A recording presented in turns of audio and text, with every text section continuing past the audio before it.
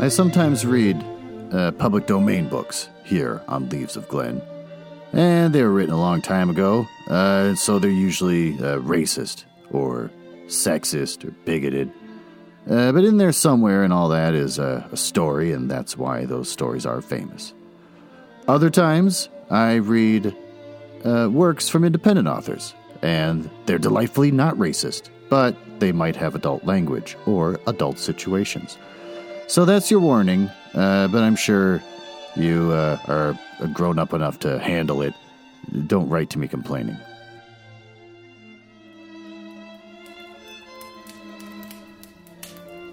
Ooh, hello, and welcome to the Leaves of Glen Mansion. It's a fun little bit where I pretend to live in a mansion and not just recording in my basement. This is where I read the hottest public domain books and short stories. This week, we're going to start reading A Christmas Carol by Charles Dickens, a guy who takes a short story and makes it hundreds of pages. Is it a short story anymore? If it's hundreds of pages, it's probably not. About the author, Charles Dickens, well, he was born the 7th of February, 1812, and died the 9th of June, 1870. Had a good run. English writer and social critic, he created one of the world's best-known fictional characters and is regarded by many as the greatest novelist of the Victorian era. His works enjoyed unprecedented popularity during his lifetime, and the 20th century critics and scholars have recognized him as a literary genius, and his novels, and short stories were widely read today. Do you want to learn a fun fact about him? I gotta scroll down and find it. I've read this before, but it's so horrible that I need to read it again. Do you like A Christmas Carol? Would you like to learn more about the guy who wrote the thing you love so much? Sure. If you've ever read Oliver Twist or David Copperfield, you might get the impression that Charles Dickens was an all-around awesome guy.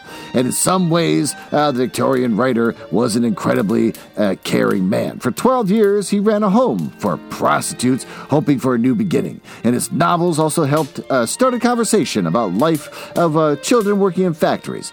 But while Dickens had a soft spot for orphan kids, he wasn't so concerned about his own children. His oldest son actually once said that the boys and girls in Dickens' books were much more real to him at times than we were.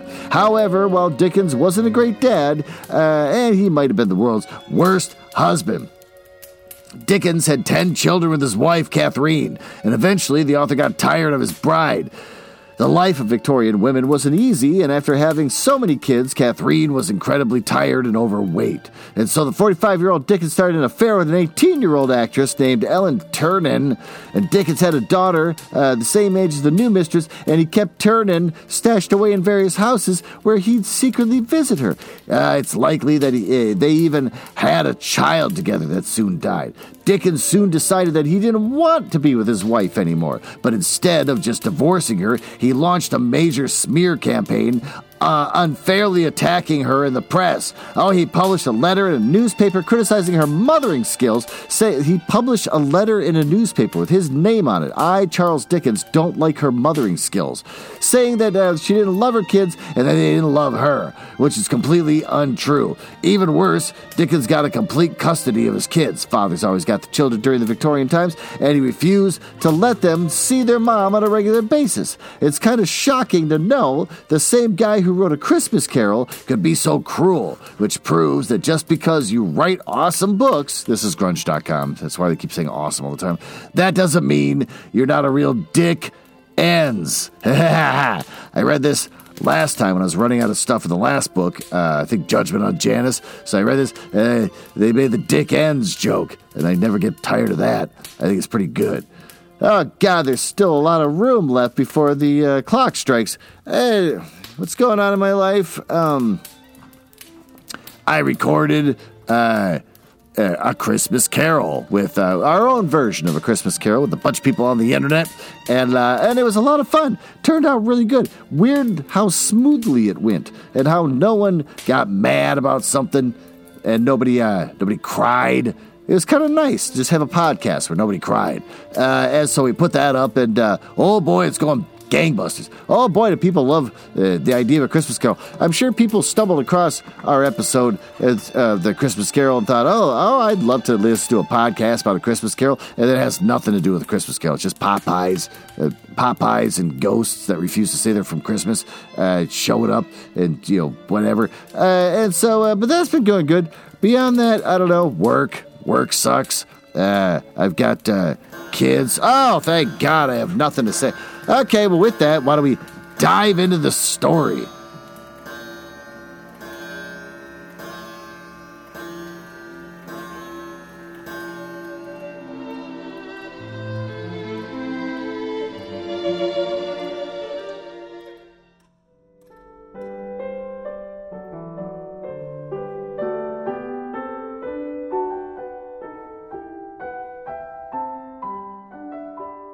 Stave 1. Marley's ghost. Marley was dead to begin with.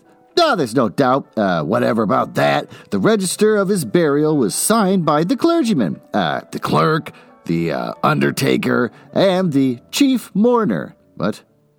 You just got a person whose job is to mourn, and he's like the chief of all the other mourners? Scrooge signed it, and Scrooge's name was good upon change for anything he put on his hand to. Old Marley was dead as a doornail. Mind, I don't mean to say that I know, or of my own knowledge, what there is particularly dead about a doornail. I might have been inclined myself to regard a coffin nail as the deadliest piece of ironmongery in the trade, but the wisdom of our ancestors is in the simile. And my unhallowed hands shall not disturb it, or the country's done for. You will, therefore, permit me to repeat emphatically that Marley was as dead as a doornail. Scrooge knew he was dead? ? Of course he did. How would it be otherwise? Scrooge and he were partners for I don't know how many years, and Scrooge was his sole executor, not executor, that'd be weird, his sole administrator, his sole assign, his sole residentiary legatee, and his sole friend, his sole mourner, and even Scrooge was not so dreadfully cut up by the sad event, but that he was an excellent man of business on the very day of the funeral, and solemnized it with an undoubted bargain. The mention of Marley's funeral brings me back to the point I started from. Oh, there's no doubt that Marley was dead. This must be distinctly understood, or nothing wonderful can come of the story I am going to relate. Oh, God, he's not even started yet. If we have not perfectly convinced by Hamlet's father died before the play began, there will be nothing more remarkable in this taking of a stroll at night in an easterly wind upon his own ramparts than there would be in any other middle-aged gentleman rashly turning out after dark in a breezy spot, say St. Paul's churchyard, for the instance, literally to astonish his son's weak mind. Scrooge never painted out in old Marley's name, and there it stood, years afterwards, above the warehouse door, Scrooge and Marley. Oh, the firm had been known as Scrooge and Marley. Sometimes people new to the business called Scrooge, and sometimes Marley. But he answered to both names. It was all the same to him. Oh, but he was a tight-fisted hand at the grindstone. Scrooge, ! A squeezing, wrenching, grasping, scraping, clutching, covetous old sinner, hard and sharp as flint, from which no steel had ever struck out generous fire, secret and self-contained and solitary as an oyster. The cold within him froze his old features and nipped his pointed nose, shriveled his cheek, stiffened his burp gait, made his eyes red and his thin lips blue, and spoke out shrewdly in his gathering voice. A frosty rime was on his head, and on his eyebrows and his wiry chin he carried his own low temperature always about with him. He iced his office in the dog days and didn't thaw it 1 degree at Christmas. External heat and cold had little influence on Scrooge. No warmth could warm, no wintry weather chill him. No wind that blew was bitterer than he. No falling snow was more intent upon its purpose. No pelting rain less open to its entreaty. Oh, foul weather didn't know where to have him. The heaviest rain and snow and hail and sleet could boast of the advantage over him in only one respect. They often, quote, came down handsomely, and Scrooge never did. Nobody ever stopped him in the street to say with gladsome looks. What the hell's gladsome? I'm using the Kindle again so I can actually look up words. Go on. Look up gladsome. Gladsome. Having a cheerful, joyful disposition. All right, whatever. With gladsome looks. Oh, my dear Scrooge, how are you? Where will you come to see me? No beggars implored him to bestow a trifle. No children asked him what it was o'clock. No man or woman ever once in all his life inquired the way to such and such a place of Scrooge. Even the blind men's dogs appeared to know him, and when they saw him coming, would tug on their owners into the doorways and up the courts, and then they would wag their tails as though they had said, no eye is all better than the evil eye, dark master. I'm keeping that in the show. But what did Scrooge care? Oh, it was the very thing he liked. To edge his way along the crowded paths of life, warning all human sympathy to keep its distance, was what the knowing one calls nuts to Scrooge. Nuts to Scrooge. I wonder, I should look up the term nuts. Where they say, nuts to your auntie, or nuts to you. I should look that up. Does it just mean fuck you? I want to know exactly what that's supposed to stand for. Once upon a time, of all good days in the year, on Christmas Eve, old Scrooge sat busy in his counting house. It was cold, bleak, biting weather, foggy withal, and he could hear the people in the court outside go wheezing up and down, beating their hands upon their breasts and stamping their feet upon the pavement stones to warm them. The city clocks had only just gone 3, but it was quite dark already, and it had not been light all day. All the candles were flaring in the windows of the neighboring offices like ruddy smears upon the palpable brown air, and the fog came pouring in at every chink and keyhole, and it was so dense without that, although the court was of the narrowest, the houses opposite were just phantoms. Oh, to see the dingy cloud come drooping down, obscuring everything. One might have thought that nature lived hard and was brewing on a large scale. Well, the door to Scrooge's counting house was open. That might keep his eye upon the clerk, who in the dismal little cell beyond, a sort of tank, was copying letters. Scrooge had a very small fire. Oh, but the clerk's fire was so much very smaller that it looked like just like one little coal. But he couldn't replenish it, for Scrooge kept the coal box in his own room. And so surely as the clerk came in with the shovel, the master predicted that it would be necessary for them to part. Wherefore the clerk put on his white comforter and tried to warm himself at the candle. In which effort, not being a man of strong imagination, he failed. A Merry Christmas, Uncle, and God save you, cried a cheerful voice. It was the voice of Scrooge's nephew. Who came upon him so quickly that his first intention was that he had to approach. Oh, bah, said Scrooge. Humbug. What is humbug supposed to mean? Well, thank God for the Kindle. I'm going to look up if humbug's actually a term before he made this up in the book. Descriptive of false talk behavior, his comments are sheer humbug. Okay. A hard candy, especially one flavored with peppermint. He had so heated himself with rapid walking in the fog and frost, his nephew of Scrooge's, that he was all in a glow, and his face was ruddy and handsome, and his eyes sparkled, yes, and his breath smoke again. Oh, yeah, a Christmas, a humbug, Uncle, said Scrooge's nephew. Oh, you don't mean that, I'm sure. Oh, I do, said Scrooge. Merry Christmas. And what right have you to be merry? And what reason have you to be merry? You're poor enough. Well, come then, returned the nephew gaily. What right do you have to be dismal? And what reason do you have to be morose? You're rich enough. Scrooge, having no better answer ready on the spur of the moment, said, bah, again, and followed it up with, humbug. Well, don't be cross, Uncle, said the nephew, and then there's an illustration of them talking. That's annoying. What else can I be, returned the uncle, when I live in such a world of fools as this? Merry Christmas, out upon a Merry Christmas. What Christmas time to you but a time for paying bills without money, a time for finding yourself a year older and not an hour richer, a time for balancing your books and having every item in M through a round dozen of months presented dead against you. Oh yeah, if I could work my will, said Scrooge indignantly, every idiot who goes about with Merry Christmas on his lips should be boiled, boiled with his own pudding and buried with a stake of holly through his heart.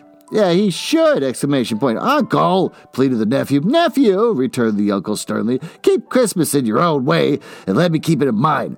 Nah, keep it, repeated Scrooge's nephew. But you don't keep it. Well, let me leave it alone then, said Scrooge. Much good may it do you. Much good has it ever done you. Well, there are many things from which I might have derived good by which I have not profited, I dare say, returned the nephew.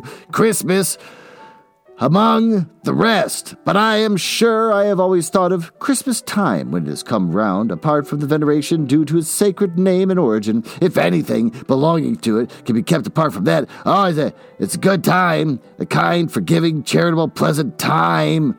The only time I know of in a long calendar year when a man and a woman seem by one consent to open their shut-up hearts freely and to think of people below them as if they really were fellow passengers to the grave, and not another race of creatures bound on other journeys. And therefore, Uncle, though it has never put a scrap of gold or silver in my pocket, I believe that it has done me good, and it will do me good. And I say,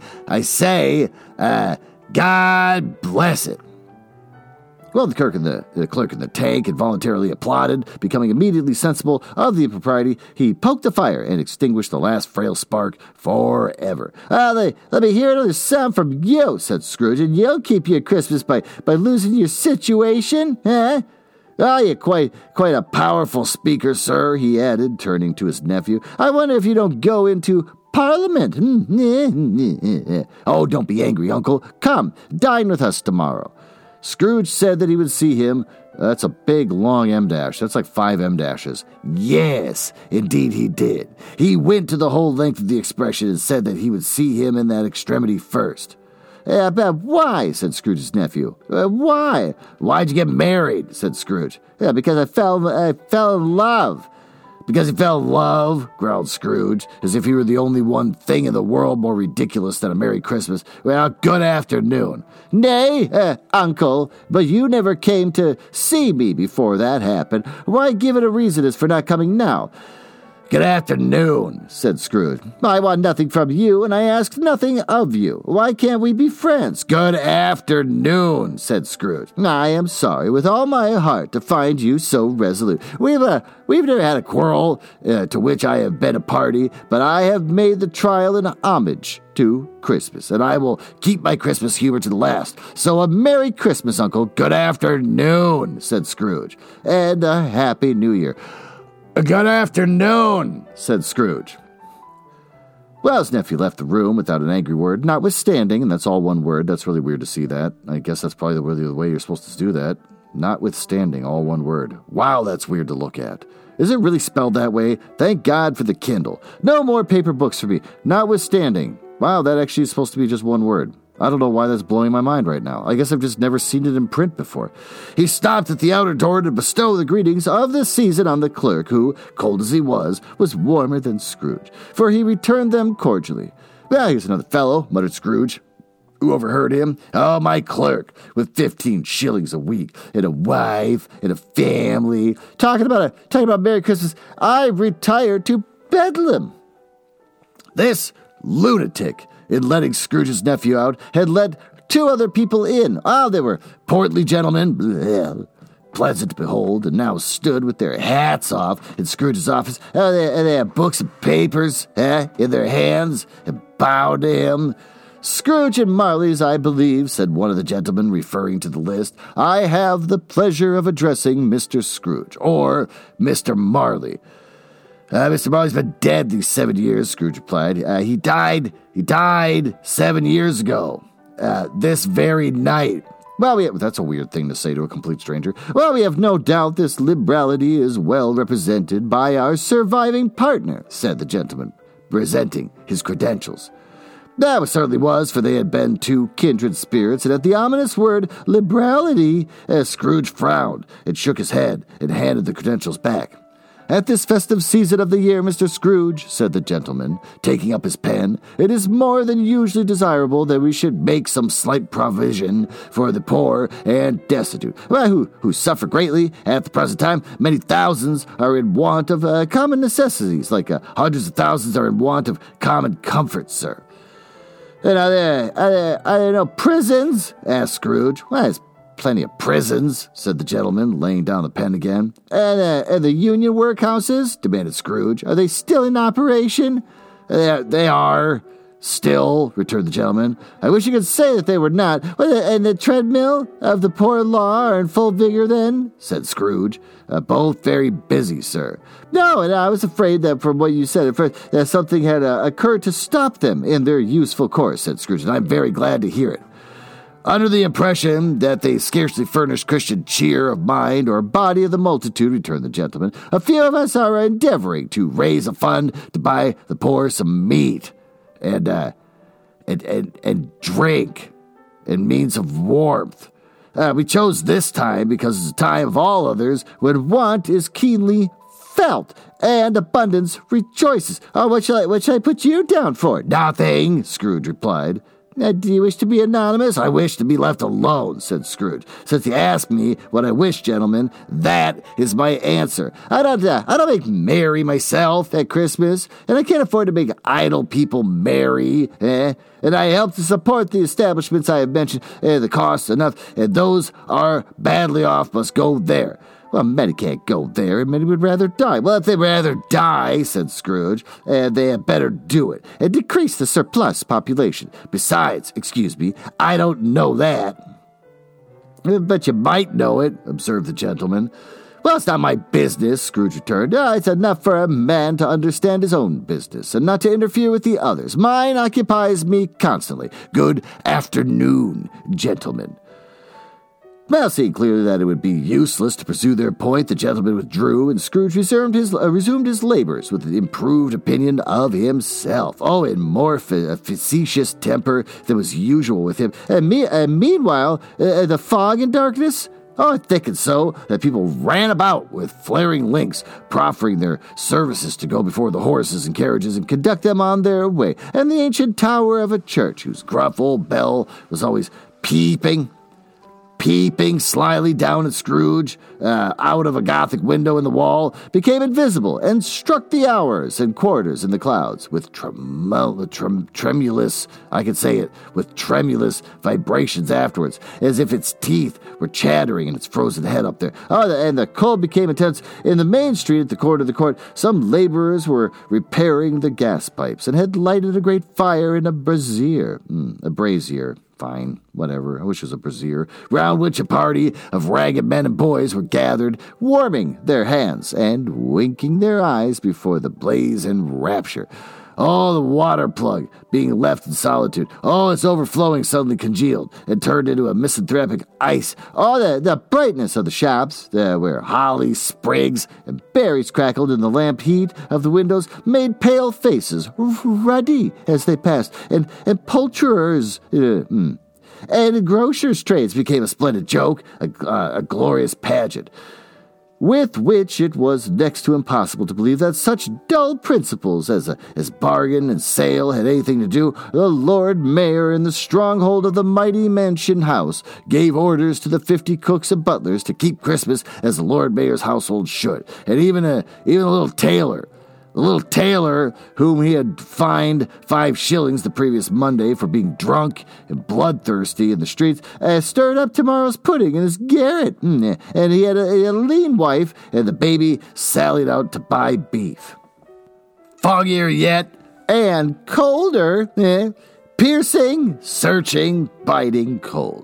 If the good St. Dunstan had but nipped the evil spirit's nose with a touch of such weather as that, instead of using his familiar weapons, then indeed he would have roared to lusty purpose. The owner of one scant young nose, gnawed and numbed by the hungry cold as bones are gnawed by dogs, stooped down at Scrooge's keyhole to regale him with the Christmas carol. At first the sound of God bless you, merry gentlemen. You may dismay. I said that weird. I read that completely wrong, but I'm still moving forward.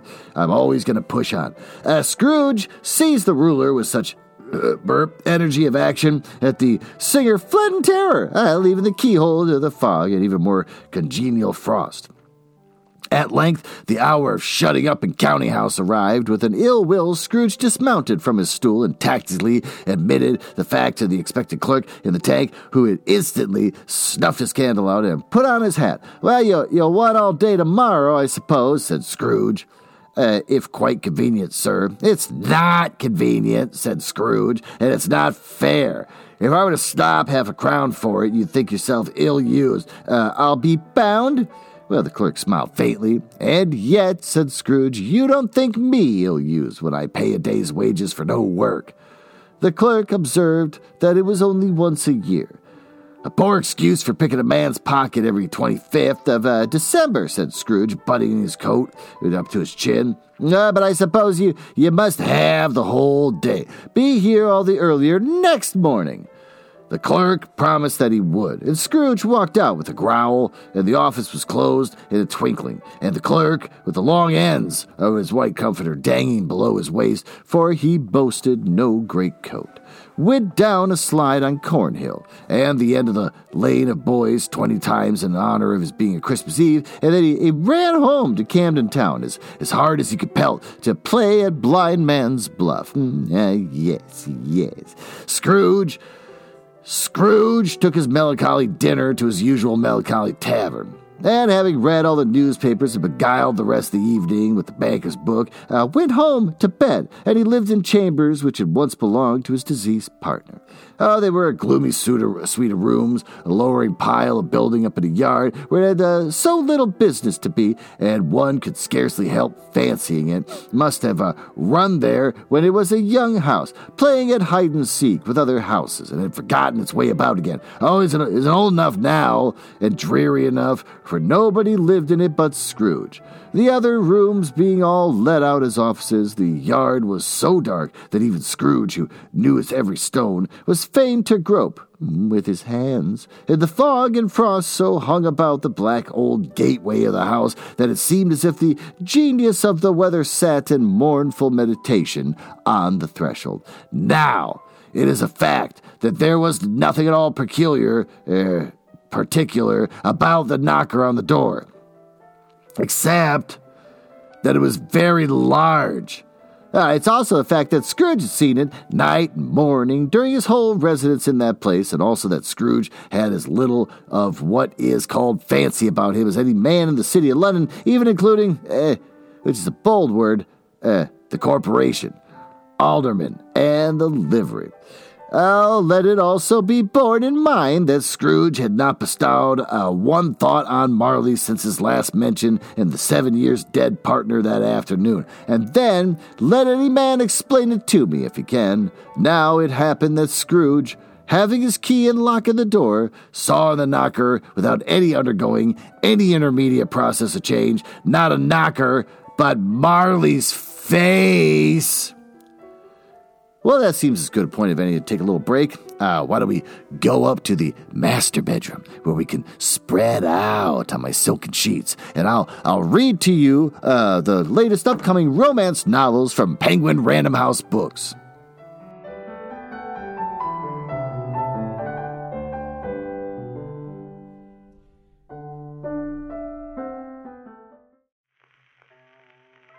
Oh boy, I can't wait to see what you're wearing. Oh, look at you. You're dressed like a Tinkerbell. Oh, that's fantastic. You wear a little green suit, real short skirt.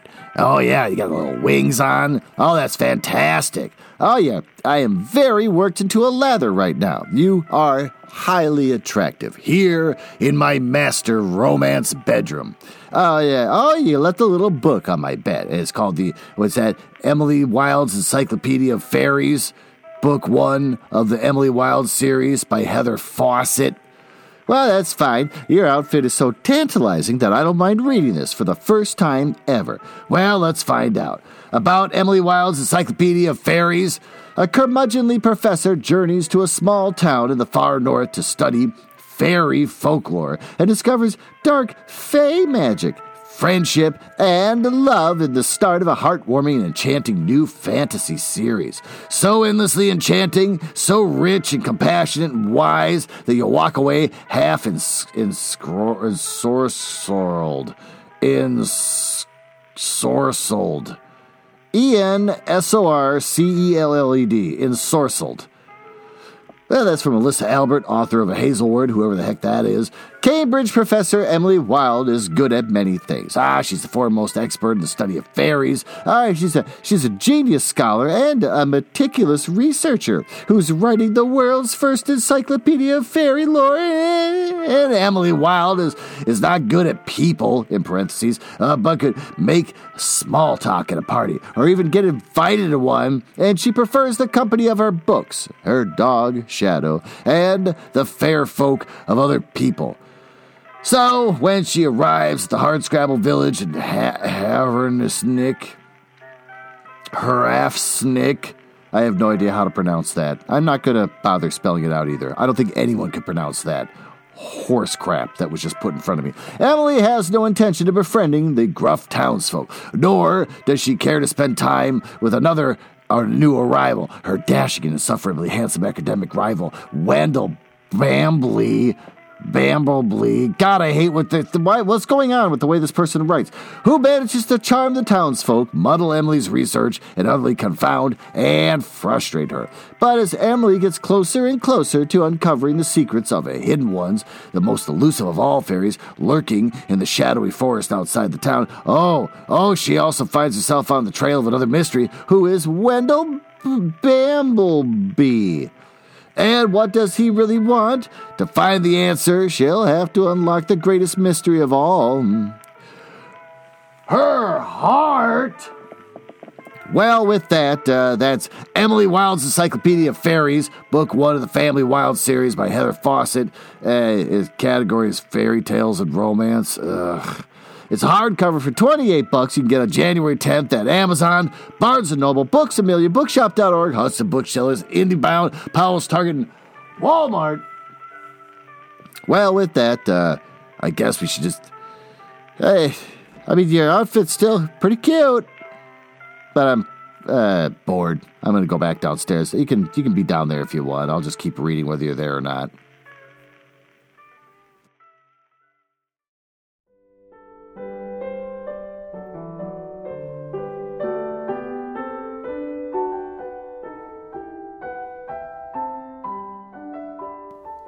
There you go. You all settled? Yeah, you look hot. Let's just finish reading the book. Marley's face.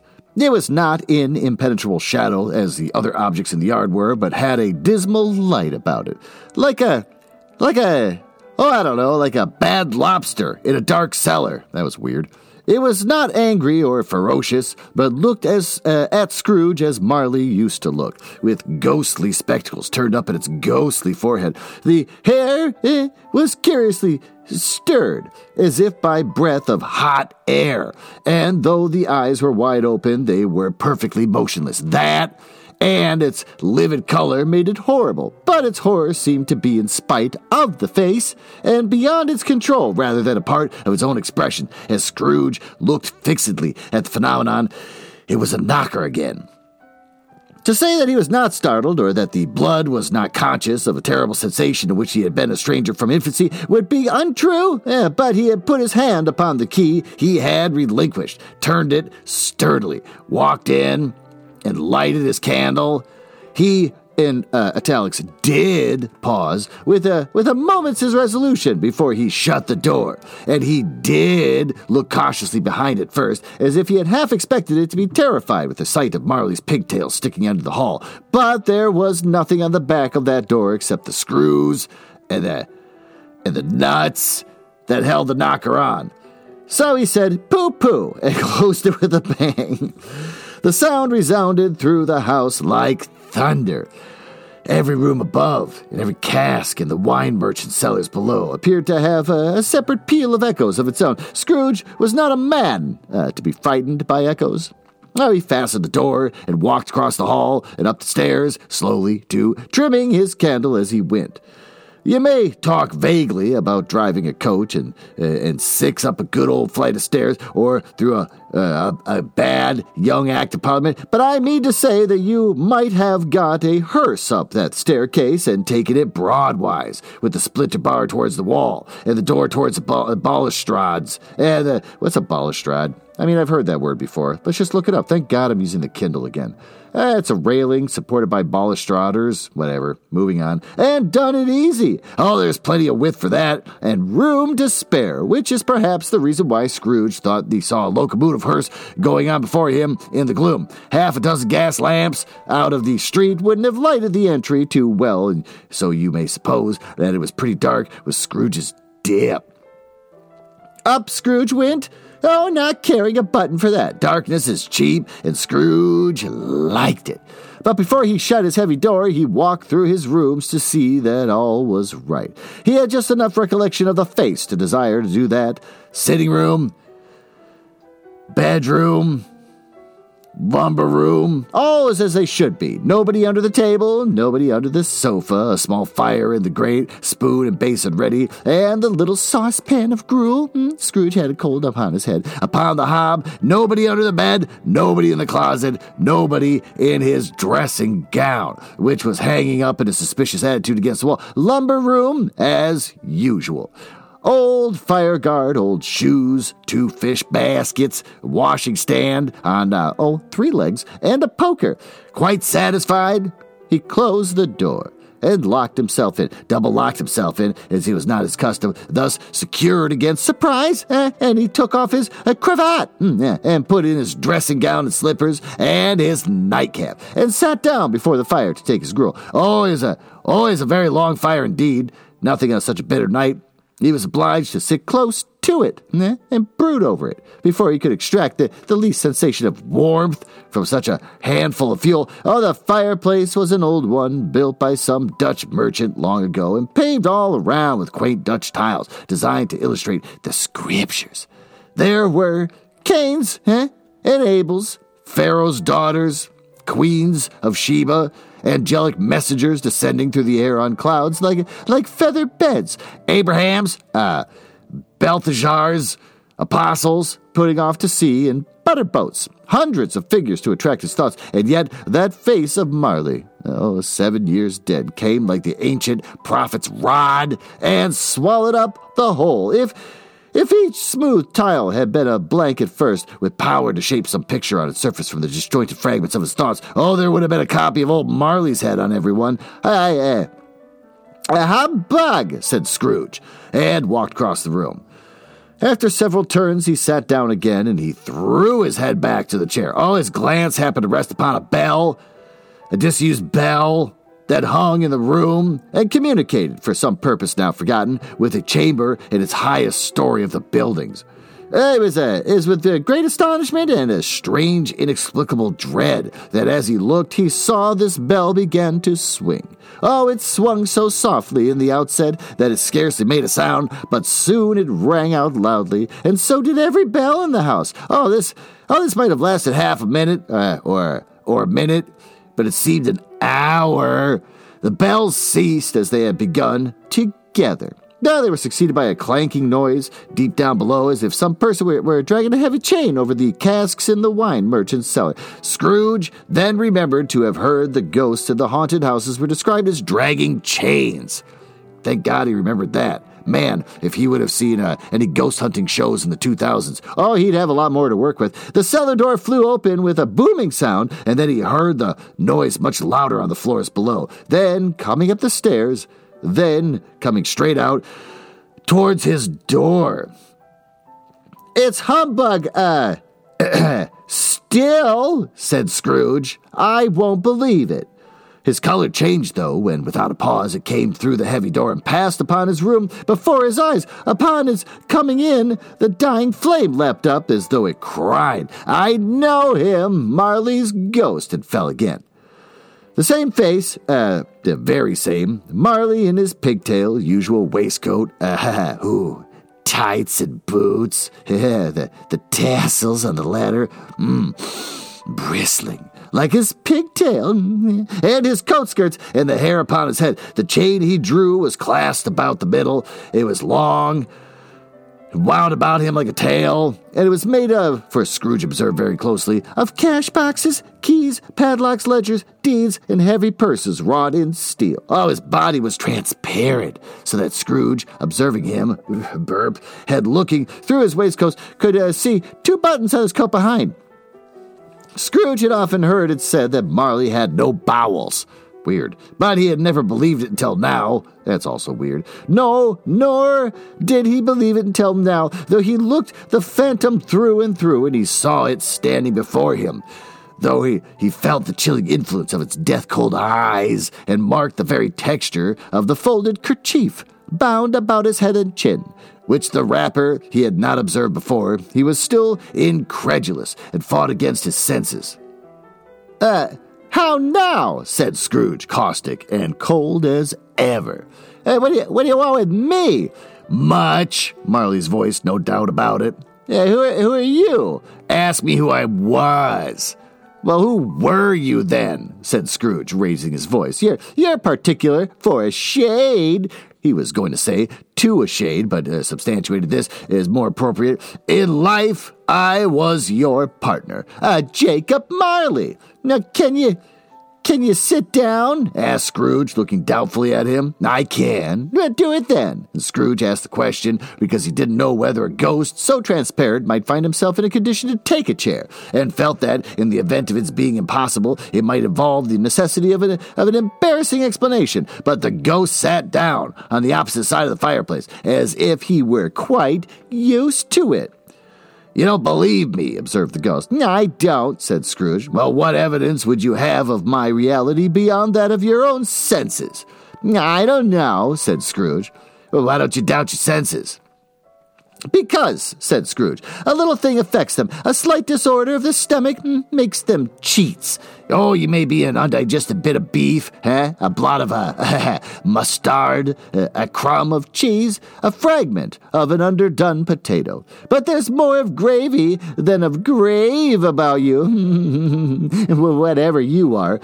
Scrooge was not much in the habit of cracking jokes, nor did he feel in his heart by any means waggish them. The truth is that he tried to be smart as a means of distracting his own attention and keeping down his terror, for the specter's voice disturbed the very marrow in his bones.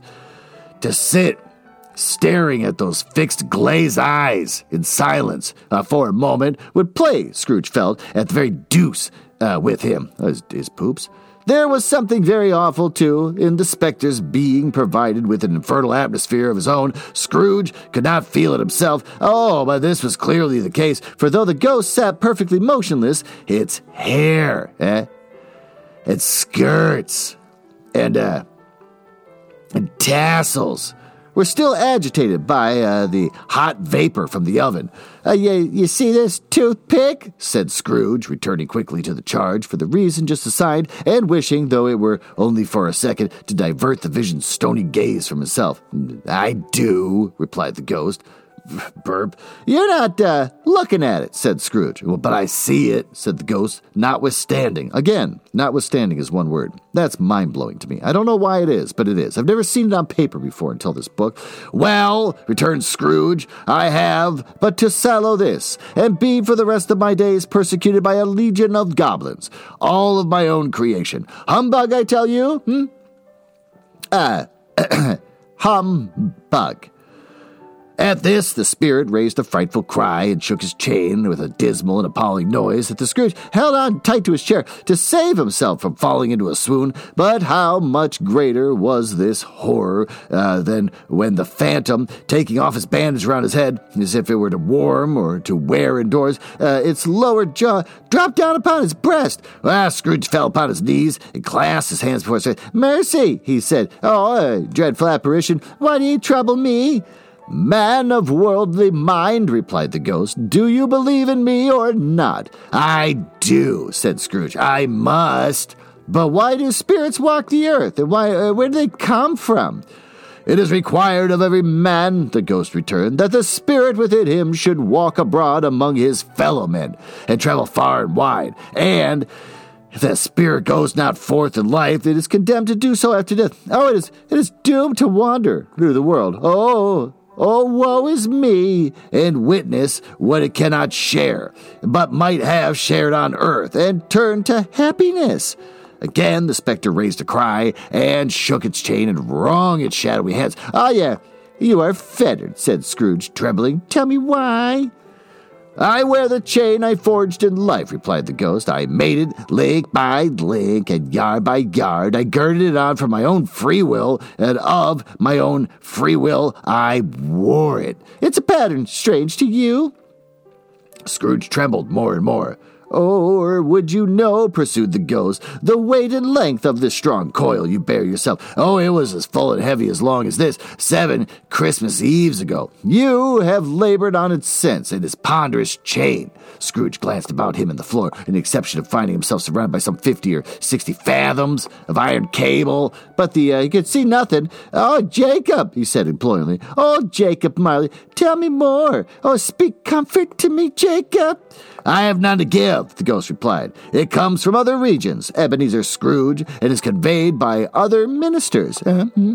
"To other kinds of men?" "Nor can I tell you what I would. A very little more is all permitted to me, and I cannot rest. I cannot stay. I cannot linger anywhere. My spirit never walked beyond our counting house. Mark me, in my life my spirit never roved beyond the narrow limits of our money-changing hole, and weary journeys lie before me."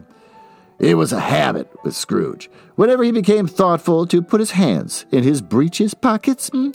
Pondering on what the ghost had said, he did so now, but without lifting up his eyes or getting off his knees. "You must have been very slow about it, Jacob," Scrooge observed in a businesslike manner, though with humility and deference. "Slow?" the ghost repeated. 7 years dead," mused Scrooge, "and traveling all the time?" "Well, the whole time," said the ghost. "No rest, no peace, incessant torture of remorse."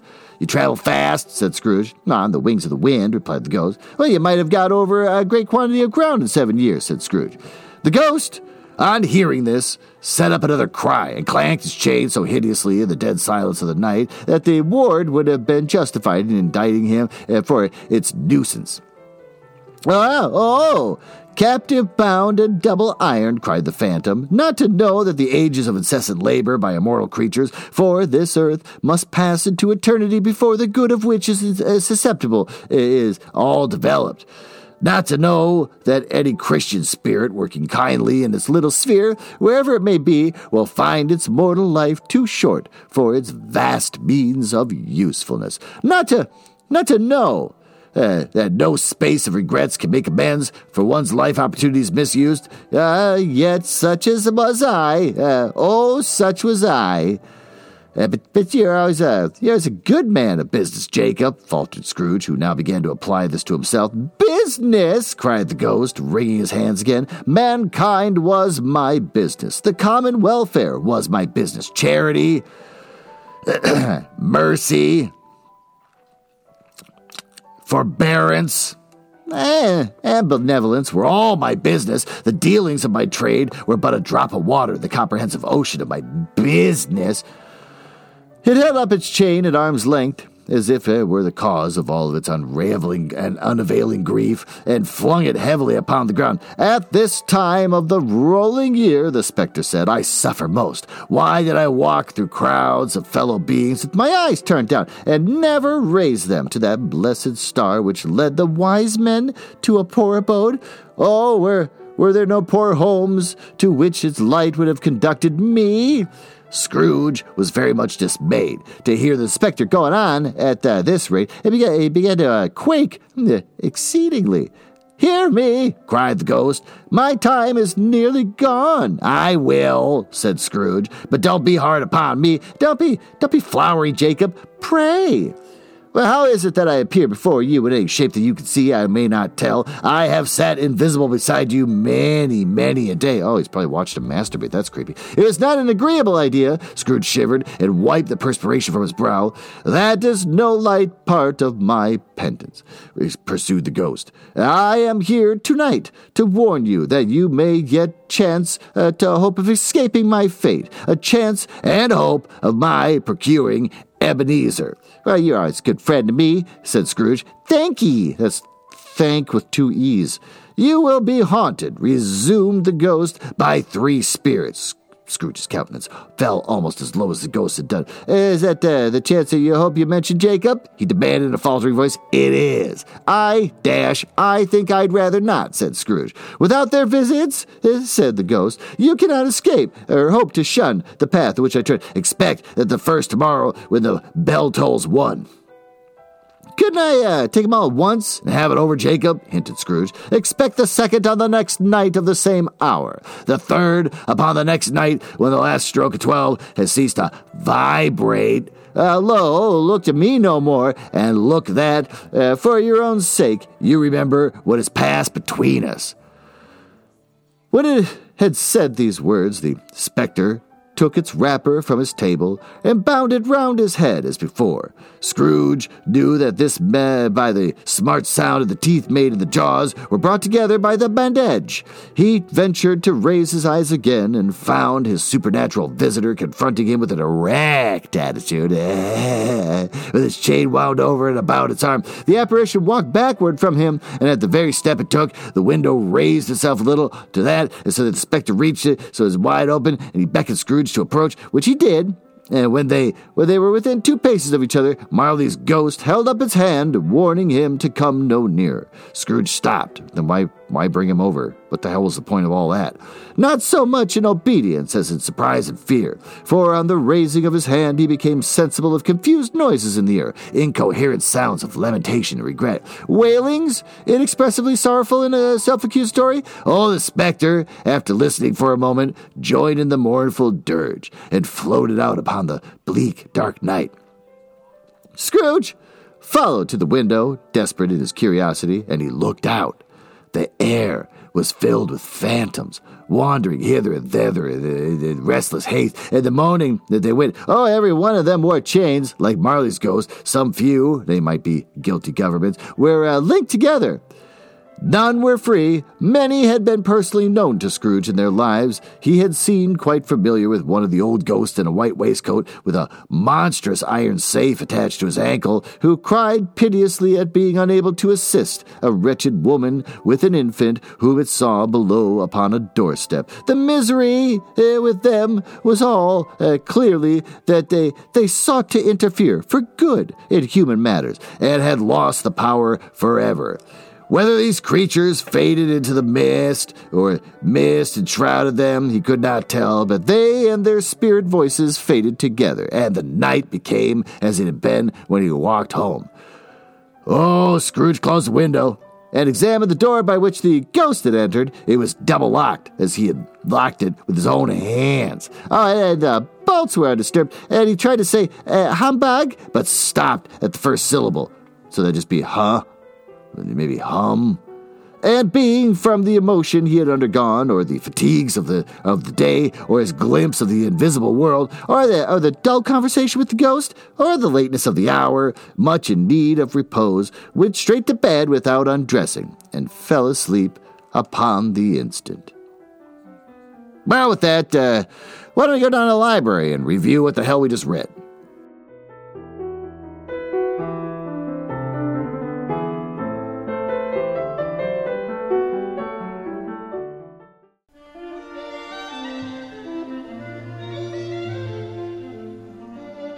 Well, there you are. Let's get nice and settled. What do we learn here? Recap. Basically, we learned about Scrooge and what's his name that works for him. I forgot about that. They work in a really crappy place where you only have candles. I guess that's normal for back then. Can you imagine going to the office and when you're done working, you actually have to blow out a candle and it's basically just dark in the room?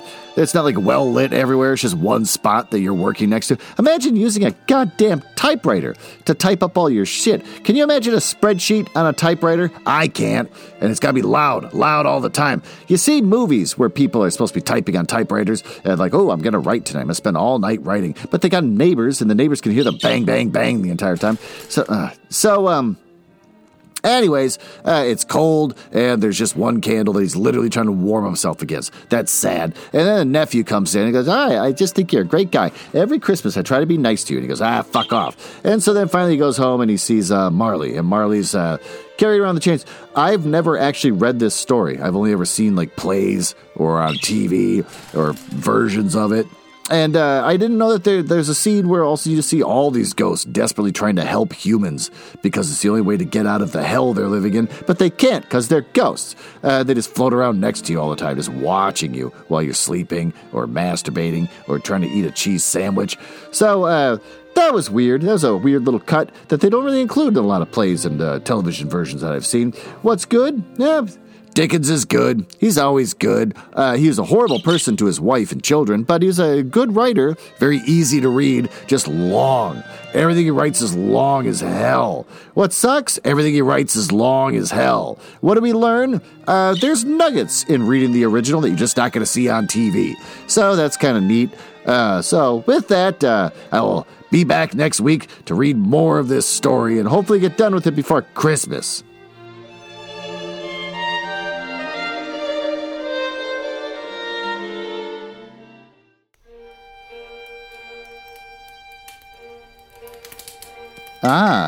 Well, it appears you found me in the part of the podcast I hate the most, where I tell you all about the places on the internet where you can find me.